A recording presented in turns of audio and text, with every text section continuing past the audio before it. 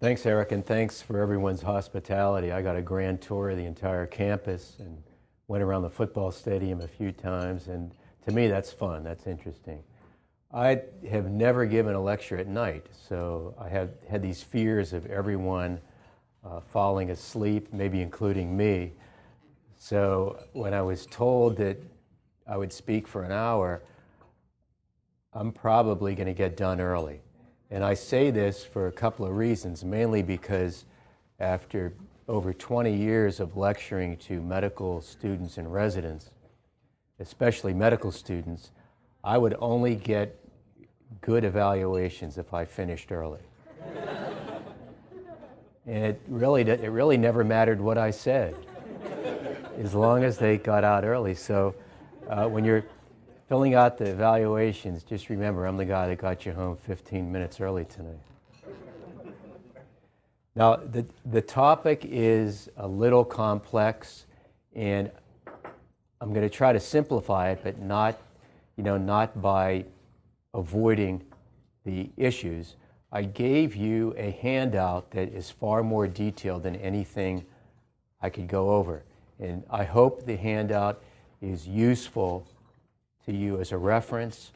There are, I think, about 50 endnotes, so you can find the references easily. There's even a section in the handout that tells you how to download case law for free if you want to actually read any of the landmark cases. This will not be a basic introductory lecture,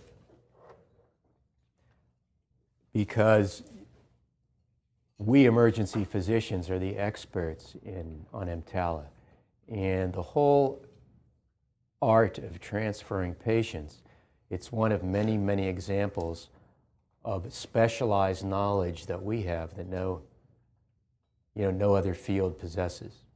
And always being at a medical school, I would occasionally run into people that say, well, what unique knowledge do you have? And I would always answer by saying, how much time do you have for my answer? But this is one of many, many things that we know that other people can't do. I've taken hundreds and hundreds of transfer calls, especially during my 18 years at Charity Hospital. We would get 30 or 40 calls a day for many years. And I could always tell when there was an emergency physician at the other end, as opposed to a surgeon or a cardiologist who was in an ED, and they assumed the responsibility of transferring the patient, and the patient wasn't stable. And if I said they had to be stabilized first, it led to an immediate confrontation on the phone, whereas an emergency physician knows that's one of your duties under federal law, to appropriately screen, stabilize, and transfer patients.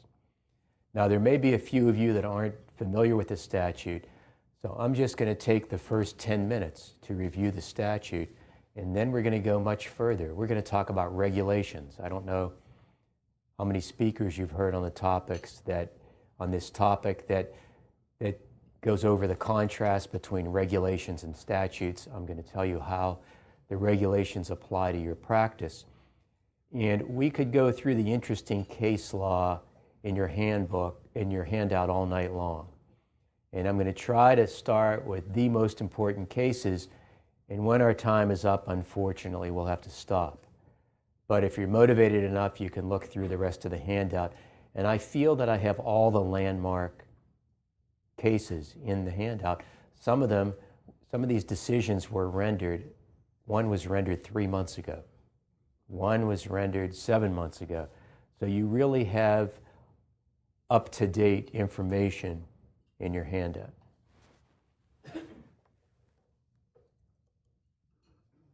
Well, EMTALA created 3 duties under federal law. The duty to appropriately screen, stabilize, and transfer patients. Believe it or not, this was the first statute under federal law that ever said that any physician must take care of a specific patient. The first time the government ever did this, and of course it's an unfunded mandate. Normally under our Constitution, when the government requires us to do something, they take our labor and give nothing in return, they've really violated a property right that we have. We all have a property interest in our work. And even though we are all dedicated professionals, when you wind up in a courtroom, the property value that you have in your work might be $100 an hour. I mean, attorneys discuss property rights in crass forms like that. We don't. But it is a true right that you have. So you're mandated to perform a service under federal law without compensation.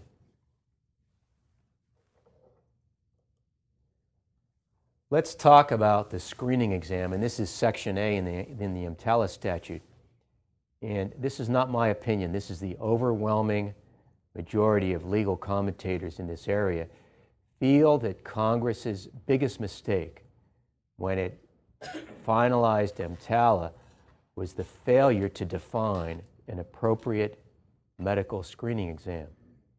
And because of that failure to define the medical screening exam, that alone has led to more litigation than any other aspect of EMTALA. Attorneys love vaguely worded statutes. The worse the language, the poorer the statute is written, the more it can lead to endless litigation. And this is what happened with the screening exam requirement. What the law states is that when an individual, any individual enters a hospital ED and a request is made on their behalf, the request doesn't even have to come from the patient. A request is made on their behalf, they shall receive, and shall, when you see the word shall in a statute, that means it's mandatory. They shall receive an appropriate medical screening exam, including ancillary services routinely available. And the objective of the screening exam should be to detect emergency medical conditions. And pretty much that's word for word out of the statute. That's your obligation. Is a negligent exam an inappropriate exam? Most plaintiff attorneys in the country in 1987, when this law became operative, they thought so, and they would tack on an EMTALA claim to almost every malpractice lawsuit. You know, that would get the case into federal court, and that usually means more money. So the federal courts were inundated with this inappropriate use of the EMTALA statute. When we talk about the case law, you'll see how federal courts developed their own rule because Congress failed to define what constitutes an appropriate screening exam.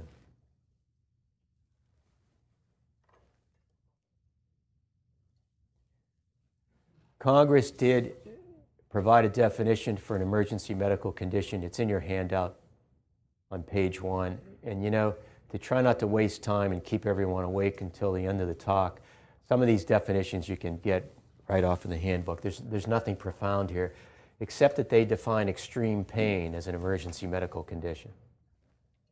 Sometimes that's problematic. They did define stability.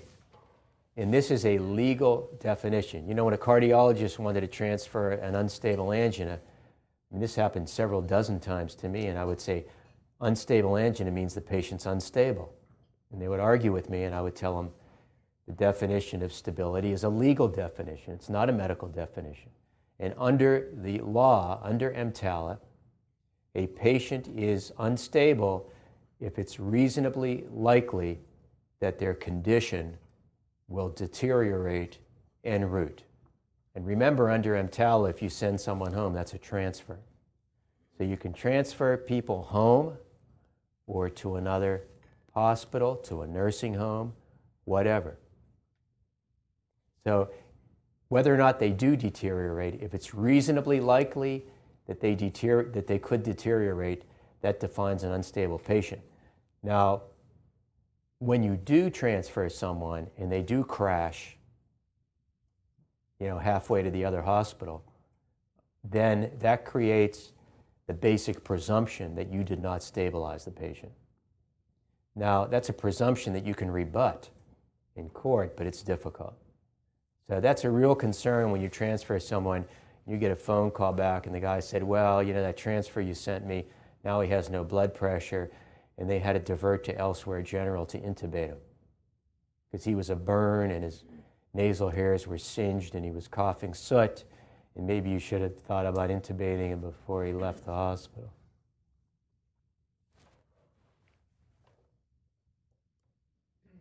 Computer shut down. I pretty much know the next several slides anyway, so until we get going again. Once you screen and stabilize a patient, your obligations under EMTALA are complete. That's important to know. Once you screen the patient, you document they're stable, you have no more obligations under EMTALA. The transfer criteria only apply to unstable patients. So when would you transfer an unstable patient? You screen them, you stabilize them to your maximal ability. You can't further stabilize them at your hospital, so then you transfer them. That requires a little more documentation. You know they're being transferred in an unstable condition, and you've got to explain why they still need to go to a higher level of care. In fact, you have to sign a certification, an oath, that the medical benefits of the transfer outweigh the risks, i.e. a financial transfer won't cut it. You can't sign an oath like that if your administrator says, get rid of the patient, he doesn't have insurance. The medical benefits of the transfer have to outweigh the risks. In your handout, I think it's on page 3, there's a long list of criteria that define stability, what is an appropriate transfer of an unstable patient. You know, the medical records have to go with the patient, you have to get the proper consent, the proper personnel and equipment have to go with the patient. And it's really a good common sense list of obligations that you must complete so that the transfer of the unstable patient is appropriate.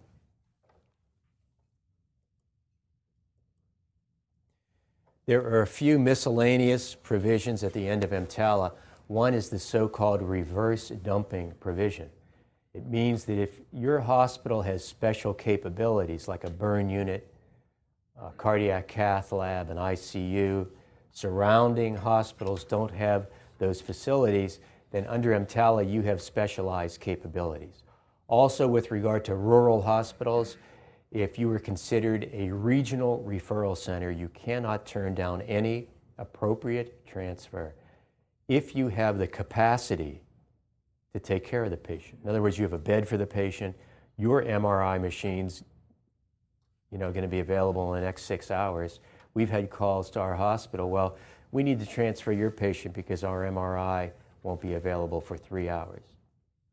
And I tell people, well, if you can hold on for a minute, I'll let you know when ours will be available.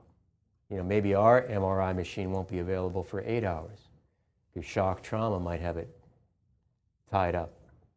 They may have 15 patients waiting to go into the MRI. So if you have the capacity and the capabilities, you cannot turn down an appropriate transfer. We cannot delay provision of the screening exam to ask about payment, to ask about insurance. Now, what about the patient who has a sprained wrist and you know she's going to have a 5 to 8 hour wait until she's examined? Certainly you can fully register her and you can ask about insurance ad nauseum. You can take an hour to ask about insurance. If someone comes in with crushing retrosternal chest pain, nausea, diaphoresis, the pain going down the left arm, they're loaded with risk factors, you're not going to stop everything and check all their insurance before you let them get a screening exam. Even if someone has a true emergency and you perform what's called a de minimis infraction, that means maybe a registration person just said, well, what type of insurance do you have? Or do you still have the same insurance you had last month when you came here? That's okay because it's not going to delay the provision of the screening exam. And I mentioned that example because there's specific litigation that I'll tell you about a little later where the family thought that gave them grounds to sue. Because before the husband had a cardiac arrest in the waiting room and the patient was waiting to be triaged, the patient walked over to the registration desk and showed the clerk his insurance card. So that was held not to be a violation of EMTALA. But you just can't slow down provision of the screening exam to ask about insurance. And finally, there's a whistleblower provision.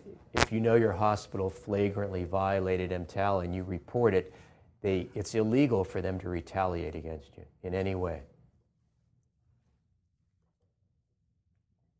In one slide, this sums up all of EMTALA, everything that you need to know on a routine basis clinically.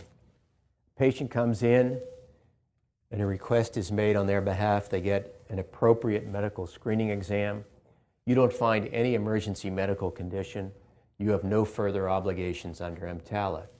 If you do find an emergency medical condition, you stabilize them. Again, you fulfilled your obligations under EMTALA. If you find an emergency medical condition, you can't stabilize them.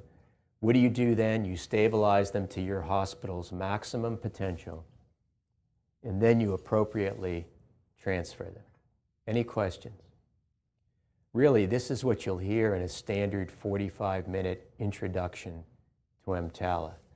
And we really did this in about 12 minutes.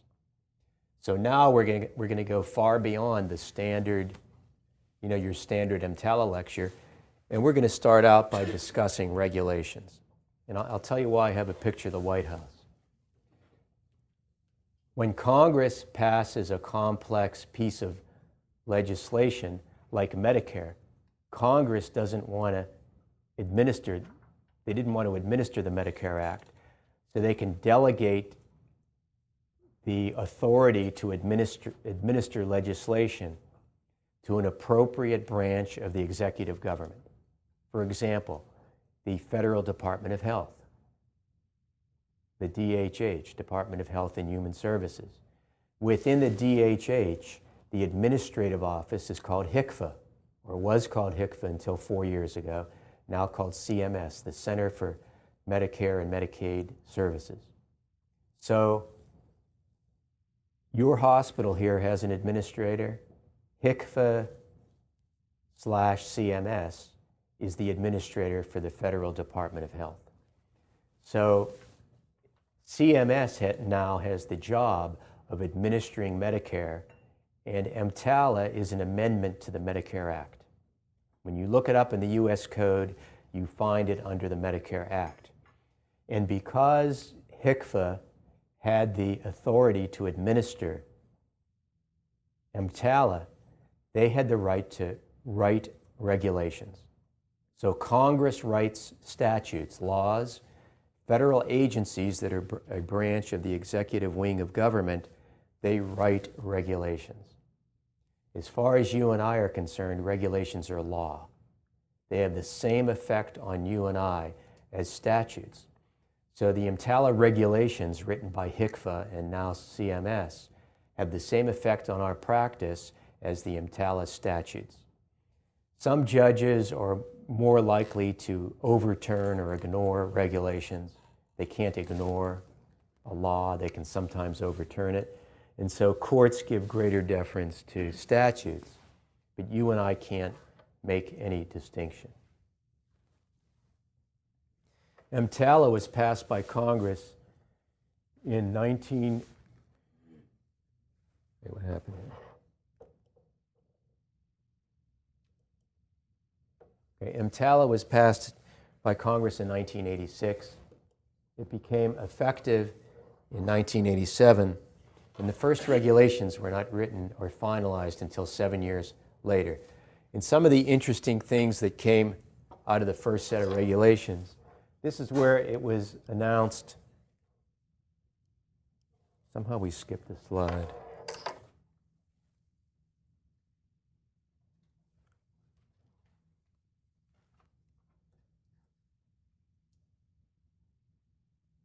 Okay, there we go. This is where it was announced that we not only have a duty to report violations, but let's say you're on the receiving end of a transfer that you feel was inappropriate, that your hospital was just dumped on because the patient had no insurance. And if you have actual knowledge that that happened, you have 72 hours to report the violation to the Federal Department of Health, or you can be fined up to $50,000 for violating EMTALA. To my knowledge, that's never happened to any physician or hospital. So the threat is out there. I don't know that it's ever been enforced. So remember that physicians and hospitals can both be fined by the Federal Department of Health. Only hospitals can be sued by patients. So a patient can't file an EMTALA lawsuit against you, only against the hospital. And when you look at the congressional record, Congress did this because their feeling was that hospitals were economically motivated to dump uninsured patients. And that's the language Congress used when they debated EMTALA. They called it the anti-dumping law. And they said, on the other hand, emergency physicians don't have this incentive, that if a patient gets admitted at your hospital, ordinarily that's not going to cost you anything. The hospital isn't going to like it, and maybe there are some hospitals out there that want you to get rid of non-paying patients. So patients may only file suit against hospitals, but you and the hospital can be fined up to $50,000 per occurrence, or you can get permanently excluded from Medicare for repeated or flagrant violations. That means your career is over as an emergency physician. No one's going to hire you if you can't bill Medicare. Here in the first regulations, they said that EMTALA even applies to hospitals that don't have emergency departments. And in the regulations, they gave the example of a psych hospital that has a crash cart. So if a hospital without an ED has policies that commit it to taking care of emergencies, then EMTALA still applies. If someone stumbles into this psych hospital and says, I'm having chest pain, they can't just immediately retransfer the patient without a screening exam, stabilizing the patient to their maximum potential, and then transfer. Here they said for the first time that as far as EMTALA is concerned, when a patient has reached hospital property, they have come to the emergency department, no matter where they are. If they stumbled onto the sidewalk, they're in the front lobby. But if they're in the front lobby with chest pain, they have to get that appropriate medical screening exam. And here, again, they just emphasize the fact that we can't make financial inquiries that could possibly delay the screening exam. Now, in 1995 and 98 and 99, HCFA provided written directives to state inspectors, and nothing you see on this slide has the force of law, but it's persuasive. A lot of courts find this information persuasive because this is how HCFA, now CMS, interprets their duty to enforce the law. Here you find the requirement that there has to be a sign in every ED notifying patients of their rights under EMTALA. You probably have a sign just like this in your waiting room, and this is where it comes from. This is where you find the rule that your ED has to keep a log of every patient who ever came there for a 5-year period, and the ED also has to keep the on-call schedules every day for the last 5 years. It's not a regulation, but it's something you better do because CMS investigators who come from the OIG, the Office of the Inspector General, they may ask you for such logs. They're going to want to look at your policies. You have to have a policy that describes how you provide appropriate medical screening examinations. Finally, in 1998, HCFA decided to define appropriate medical screening exam. This did not come from a regulation. It's a poor definition, And fortunately, very few courts picked up on this definition. But in this definition, HCFA said that an appropriate medical screening exam is reasonably calculated to diagnose emergency medical conditions. That may sound like a fair definition. I'll tell you why it's bad. One definition of negligence is someone who acts unreasonably. So whenever you put the word reasonable in a definition, it connotes a negligence standard of conduct. And by 1998, every single federal court of appeals said that EMTALA is not a negligence statute. EMTALA has nothing to do with malpractice. That a negligent screening exam is not an EMTALA violation. A discriminatory screening exam is an EMTALA violation. EMTALA is an anti-discrimination law. And Congress, when you look at their debate before they finalized EMTALA, their motive was to prevent economic discrimination in hospital emergency departments. But in the final draft of EMTALA, it's written so broadly that courts have all concluded that EMTALA's final intent was to prevent discrimination of all types.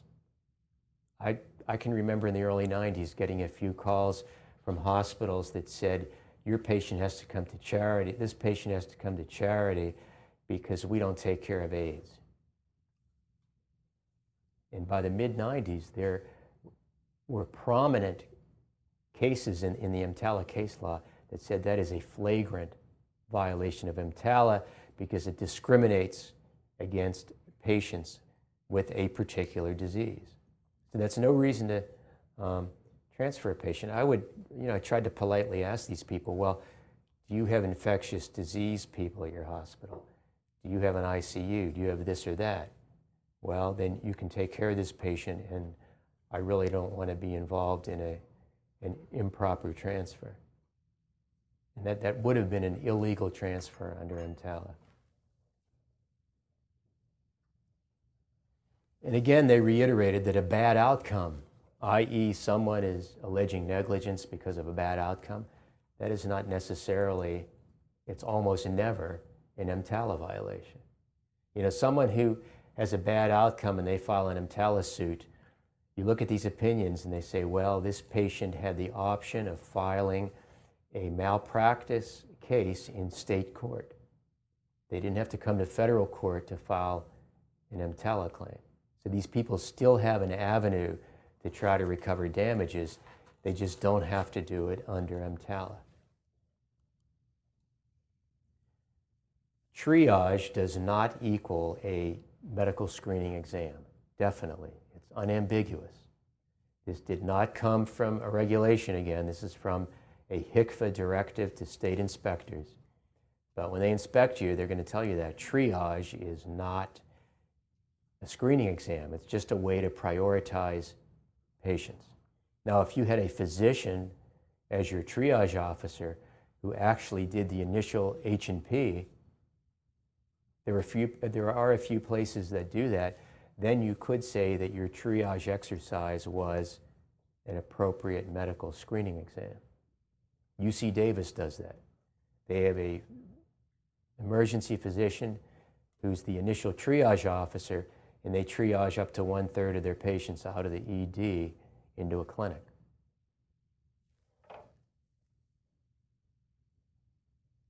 In 1998, again, they said that the screening exam can be located anywhere on hospital property.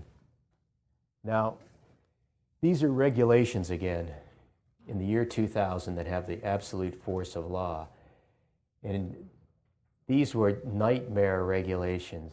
This is where they came up with the 250-yard rule, and I don't want to get into that in much detail because that was thrown out 3 years later. But between the year 2000 and 2003, CMS had the attitude that any patient found anywhere within 250 yards of the main hospital building deserved a medical screening exam. Now at Charity, we had a Burger King right across the street on Tulane Avenue. And that meant that if someone choked on a Whopper, it was my job to provide the medical screening exam. Yeah, it was a ridiculous regulation, and there was so much negative pressure from the medical community, they got rid of that in 2003.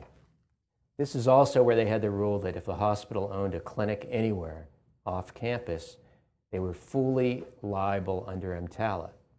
And again, they got rid of that in 2003. So I don't want to spend much time on the 2000 regulations, but I want to let you know what is the current state with regard to these rules.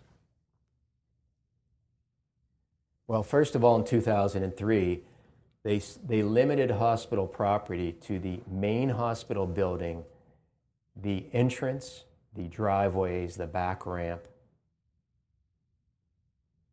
and if a parking lot was physically attached to the hospital. Okay, so if a patient is in any of those areas, and that's all in the handout, and they get sick and they ask for a screening exam, someone needs to discover them in a reasonable period of time, and in most cases get them to the ED where they can get their exam. Also in 2003, CMS coined this phrase, dedicated emergency department, and they said that outpatient clinics that were off campus no longer had to comply with EMTALA unless they qualified as a dedicated ED. And there are three elements that can result in a clinic being labeled a dedicated ED if it fulfills any one of these three elements. Number one, if it's licensed by the state as an emergency department. Number two, if the hospital holds out the facility to the public as an emergency department. You know, if the hospital is reckless enough to put a sign in front of this freestanding clinic that says emergency department, then it's going to be held to the full responsibilities under EMTALA. And I say reckless because I don't know why a provider would ever want to voluntarily magnify their liability. And the third element is any facility in which 1/3 of all the visits in the previous years were for emergency medical conditions. So I would think that almost all off-campus hospital-owned clinics are free of EMTALA now. There are a few exceptions around the country, but not all that many. What about someone who shows up in surgery clinic and gets chest pain? Is EMTALA operative there? The answer is clearly no, because Medicare conditions on participation fully cover that patient. In other words, from other sections of the Medicare Act, hospitals are obligated to take care of those people, and it just doesn't fall under EMTALA. Up until the year 2003, if your hospital owned an ambulance, the patient entered the ED for the purposes of EMTALA when they set foot in the ambulance. Okay, now that's no longer true as long as the hospital-owned ambulance is part of a community-wide EMS network. In other words, if your hospital still owns its own ambulances to bring, prearranged nursing home patients to the ED when the hospital knows that 100% of those patients will have insurance, then the old rules still apply. But if your hospital-owned ambulance is part of a community network, then the EMTALA is not triggered when the patient gets into the ambulance. It's only triggered when they arrive on hospital property. And remember, that's where the green line is. So if someone brings you a chest pain when you're really on diversion and they're still out in the ambulance bay and they haven't gotten inside, they've already come to your ED because they're on hospital property. It's unfortunate, but if you diverted them, if you said put the patient right back on the hospital and go to University Hospital, that technically would be an EMTALA violation because they came to your ED and they didn't get their screening exam. I'm just the messenger. Not all of this is fair. I don't know if any of it's fair.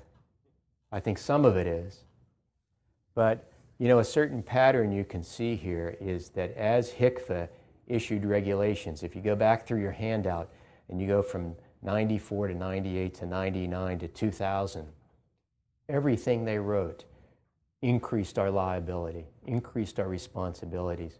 And it wasn't until 2003 that we had a long set of amendments that lightened our liability. So in 2003, finally, things got a little better. They specified in this set of regulations that we do not treat managed care patients any differently. So if a managed care organization says you will not touch our patients until you call in and get authorization, you should ignore that. You'll get into trouble. There are a lot of specific regulations put out by CMS that reinforce that policy. They do not want managed care patients treated any differently because you're discriminating against the other patients. You're either discriminating against them or the other patients because you're treating them in a way that is not comparable. And you'll see that's the test, the comparability test. Now, this has probably caused a lot of problems in every hospital in the state, really in the country. Why is it all of a sudden we can't reach ENT physicians after 6 o'clock? I'm not picking on them. Or plastic surgeons or general surgeons or gynecologists or anyone else. I mean, I know we have 5 ENT people at our hospital. Why is it that no one's on call tonight? Before November of 2003, if your hospital had specialty representation, someone had to always be available. Okay? CMS announced they were going to do away with that. And so there's a comment period in the Federal Register where people send in long-winded letters, and it's like letters to the editor in Time magazine, and everyone gets on a soapbox and says what their opinion is. And the general feeling was that HCFA would come up with a 3-to-1 ratio. That means that if you had 3 plastic surgeons on staff at your hospital, someone had to always be available. Well, instead of coming up with a ratio, CMS decided no ratio. And their rule now is that hospitals have to have a reasonable call schedule that provides appropriate care for their community. So that's so vague, it can mean nothing. You know, no one's available. That's reasonable in our community because we can send everything somewhere else. I mean, I'm aware of hospitals I've only been in Baltimore for 1 year. I can think of many hospitals in the New Orleans area where somehow the ENT people caught on to this very quickly. And we got all these referrals from hospitals that I knew had a dozen ENT people, and they said, no one's ever on call anymore. So all of a sudden, we in the ED have a new crisis. We can't find on-call people. We have to transfer everyone. So this is not the last word. You know, CMS changed the rule in a way that opened the door for some people that are frankly practicing in an abusive manner because they have a duty to their community they're not fulfilling, and guess what gets dumped on the ED? All the responsibility. Now you have delays in your ED, the patient's there for 5 hours waiting for a hospital that'll accept her, and it's made it that much more difficult for us to practice. So that whole situation came from a change in a CMS regulation, November of 2003. None of you had that problem before November 2003.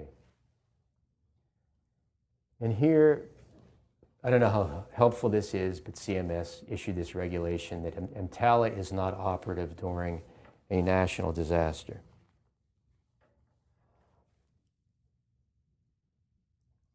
A physician may be on call at more than one hospital, so if your surgeon's on call at your hospital, she may schedule surgeries at another hospital while she's on call. That was never allowed before. She can even schedule elective surgeries at your hospital. And there may be times where a surgeon is unavailable at your hospital, ever since November of 2003. Now, I'm going to end in about 10 minutes no matter what, but I'd like to get through some very landmark case law. And as far as the case law is concerned, this slide is most important. I told you that Congress failed to define what is an appropriate medical screening exam, and so the federal courts got flooded with these cases. Every federal court of appeal, all 11 circuits in the DC circuit, all agreed that a negligent exam is not an inappropriate exam, but a discriminatory exam violates EMTALA. And so they came up with this comparability disparity rule, and this is now the rule in every circuit all over the country. And the test they use is whether the plaintiff's screening exam was comparable to similarly situated patients. And that is the rule. So if a plaintiff alleges that she received an inappropriate medical screening exam, the test that the court will use to examine the claim is whether she received a disparate or dissimilar exam, i.e., whether the exam was not comparable to similarly situated patients. In other words, if she had chest pain, she has to prove that the way she was handled was different from everyone else who comes to that hospital with chest pain. And one way plaintiffs get around this is by sending a subpoena for the hospital records, and then they'll try to find some little area where you deviated from hospital protocol. And you know, when you're writing hospital policies, if you're involved at your hospital policy book should not be a medical textbook. That's inappropriate. It should have procedures in there. You know, on your policy on chest pain, it shouldn't copy Rosen's chapter on acute coronary syndrome. A hospital policy assumes that practitioners know what they're doing and just provides the general procedures. But that is one way a plaintiff attorney can prove that her client received a dissimilar exam because you violated hospital policy. There used to be a test called the bad motive test that was only operative in the Sixth Circuit, Kentucky, Ohio, a few other states, where it said, well, EMTALA's an anti-discrimination statute, so a plaintiff has to show bad motive. The problem is Congress left those words out of the statute. Congress never said that a plaintiff had to prove bad motive. So none of the other circuits picked up on the bad motive test. And in the only EMTALA case ever heard by the U.S. Supreme Court, Roberts v. Galen, it's cited in your handout sometime around the year 2000, they shot down the bad motive test. That's all they decided. They took one very narrow issue and they shot that down and said it was not supported by the statute. This third test is a negligence test that was briefly adopted in the 80s by the Fourth Circuit. That's Virginia and the Carolinas. And then within months, that same circuit reversed itself. They realized they made a mistake. So that's no longer a rule in any circuit.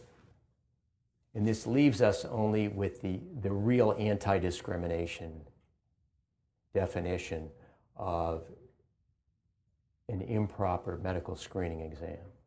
So that's the single biggest issue that was really ironed out by the federal courts. These are examples of these are both outrageous cases. The Hoffman case was a case decided in federal court in California last year, where a hospital had this incredible policy that said the ED physician had to exhaustively satisfy an entire differential diagnosis before making a diagnosis. In other words, if someone came in with chest pain, you had to show in your record how you ruled out the other 340 causes of chest pain before you diagnosed, reflux esophagitis. So, when you go back to your hospitals, make sure you have, policies that don't magnify your liability. If you've got old policies written by non-clinical people that didn't consult anyone who's working on the floor, you may wind up with a policy like this. And it was because of this policy the hospital could not get the case thrown out on summary judgment. This case, I remember getting very angry when I read it.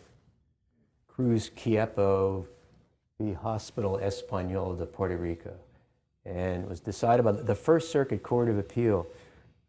Includes all of New England and Puerto Rico. I don't know how that happened. But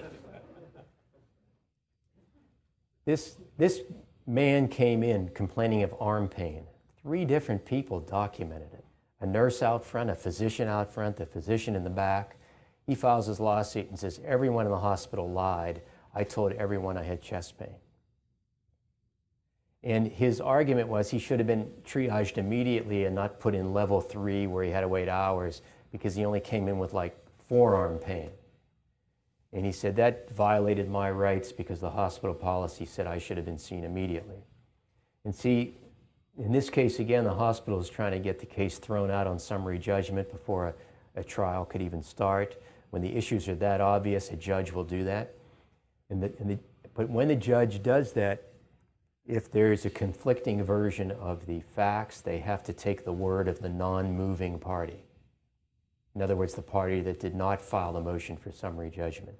So here the hospital wanted to get the case dropped, and the court said, well, there's a genuine issue of material fact. There's a disagreement. The patient says he told everyone in the hospital he had chest pain, and that everyone in the hospital lied and said it was arm pain. So what this means is, it doesn't mean the patient won. It means that he'll have to convince a jury that all the doctors lied and he really told everyone he had chest pain. I mean, I was involved in at least 3 cases like this. They were all chest pain cases. They were very similar fact pattern, and the juries did not believe any of these 3 plaintiffs. You know, that 3 doctors in different areas of the hospital somehow got together in a conspiracy and decided to lie about the patient and say that he only had arm pain. And that's what these plaintiffs alleged. So this case got me angry enough, but it only means that this plaintiff will have his day in court and the case didn't get thrown out. Well, the 2003 regulations state that EMTALA does not apply to inpatients. This used to be a controversy. But in 2003, CMS settled the controversy. They said that if someone's admitted, they can't file an EMTALA claim unless the admission was a ruse to avoid stabilizing the patient. And then all of a sudden, when that language appeared, there was a flood of cases where plaintiff attorneys just downloaded that language from the statute, from the regulation, and said, my plaintiff was admitted, but only as a ruse to avoid stabilizing care. And CMS, to their credit, quickly re-amended that regulation and said that EMTALA will not apply to inpatients unless the admission was carried out in bad faith. Bad faith is very close to intent. It means you, the physician, and the hospital intended to let the patient, exsanguinate on the floor and not treat the patient in the hospital just because you didn't want to send him out from the ED and get cited for an EMTALA violation. It's a fact pattern that should almost never occur. But here's a case where it did occur. Morgan v. North Mississippi Medical Center decided in a federal district court also last year. And here the family claims the husband was admitted, it was a trauma patient. And these court opinions never give you all the information you want. They only give you enough clinical information so the attorneys can understand the legal reasoning. So we don't know exactly what his injuries were, but he was told on arrival he would need an MRI. And when he got to his floor, they said, we're not going to do it unless you pay for it first. And when he and his family couldn't pay for it, they said, you're immediately discharged. So the fact pattern was so bad, the court let this plaintiff proceed, even though he was admitted, because they alleged the whole admission was a ruse to avoid stabilizing care. And so this case was filed before CMS further strengthened the language. Preston v. Meritor was a newborn, and the defense here made some pretty bad mistakes. They really took the callous approach that this infant did not even deserve a screening exam because from the second of his birth, he was an inpatient. And that so inflamed the court that they found a way to hold for the family. And the kid died a day or two later in another hospital after he was transferred. But they should have argued that certainly he deserved a screening exam, and we provided that screening exam, and we stabilized him, but EMTALA no longer applies to inpatients. And even the dissenting opinion said that's the argument they should have made, and they would have won the case. So they sort of overplayed their hand, and they said, well, EMTALA so obviously doesn't apply here, the baby didn't even deserve an exam. What court is going to empathize with a physician who says that about any patient? So here's a case that was badly litigated. Attorney malpractice. I actually litigated the last 9 years I was in New Orleans, and we self-insured a group of 110 emergency physicians. So I don't brag about the fact that I'm an attorney, but all of the legal work I've ever done has been as a physician advocate, so it's something I feel good about. And I even got to sue a plaintiff attorney at the end of my stature. And I'll tell you about that some other time. They fight like cats and dogs when you name them. I mean, the whole thing's very hypocritical. This last case, Lima Rivera v. UHS, also out of Puerto Rico, a federal district court. And this was a case, this was the case where the man came in with arm pain. And he told 3 different people who took 3 different independent notes that it was arm pain. And then he says, oh no, I told everyone in the hospital it was chest pain, and I should have been seen immediately. And the hospital lost its motion for summary judgment, and that just means the case has to be litigated.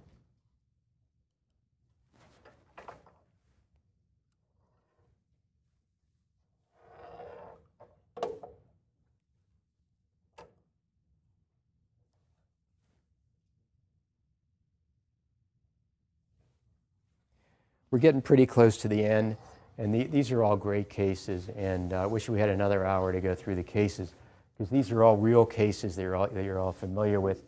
Treatment delays, the Korea case was just a fantastic case where a woman with chest pain was allowed to sit out in the waiting room for 5 hours before she decided to walk out, and they stopped everything when they realized she was an HMO patient. They never told her anything, they just hoped she would leave, and when she left she had a cardiac arrest.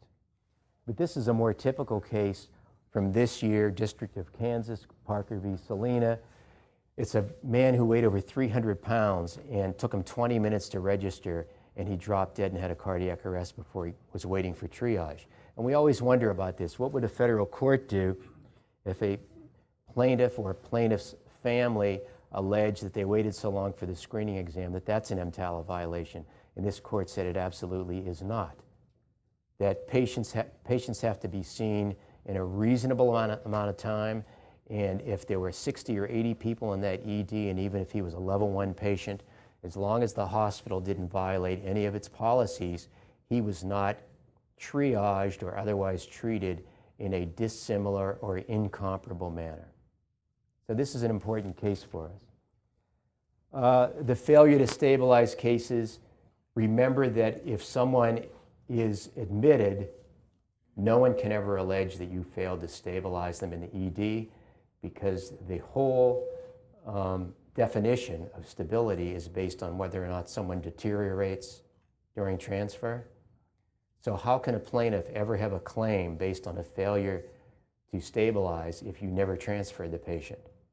That's an important concept. The very definition of stability or instability depends on whether they deteriorate during transfer.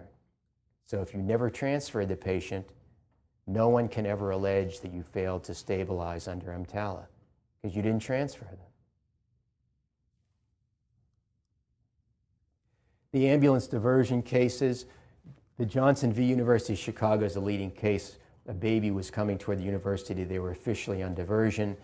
went to a more distant hospital, was probably a SIDS case, and died. And the court said, if you're on diversion, the patient hasn't come to your ED yet, you can divert.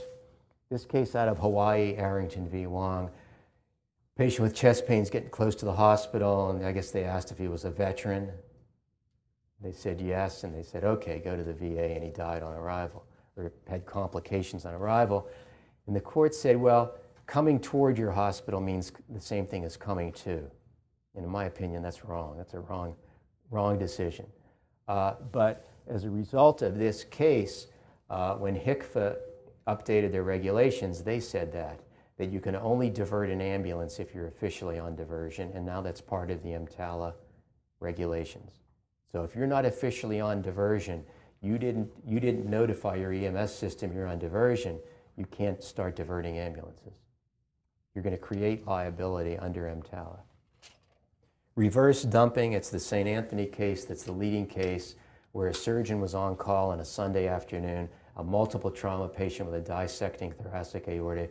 He refused it for no good reason. He could never explain why.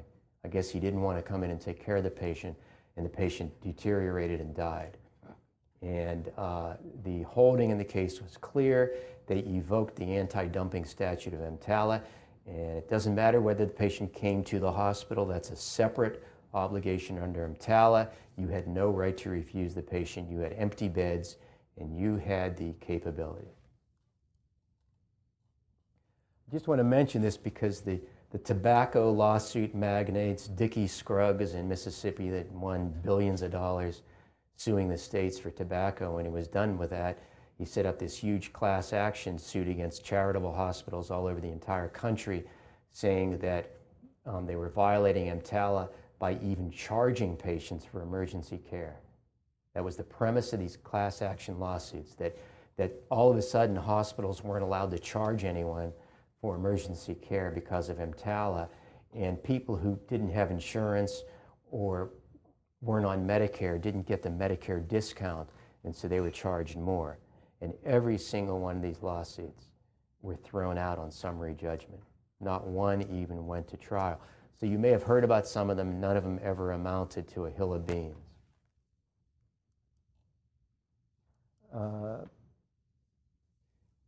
To just give you a summary, not official advice because I don't practice law in Iowa, but just something to walk away with, to look at this list a couple of times. You're going to spend the rest of your careers trying to avoid liability, and I think if you follow these simple rules, you will. Treat everyone the same.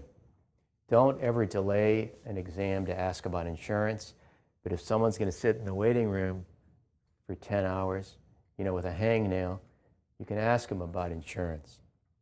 If you're a regional referral center in a rural area, or if you have specialized capabilities in an urban area, you cannot say no to an appropriate transfer for financial reasons or any other reason.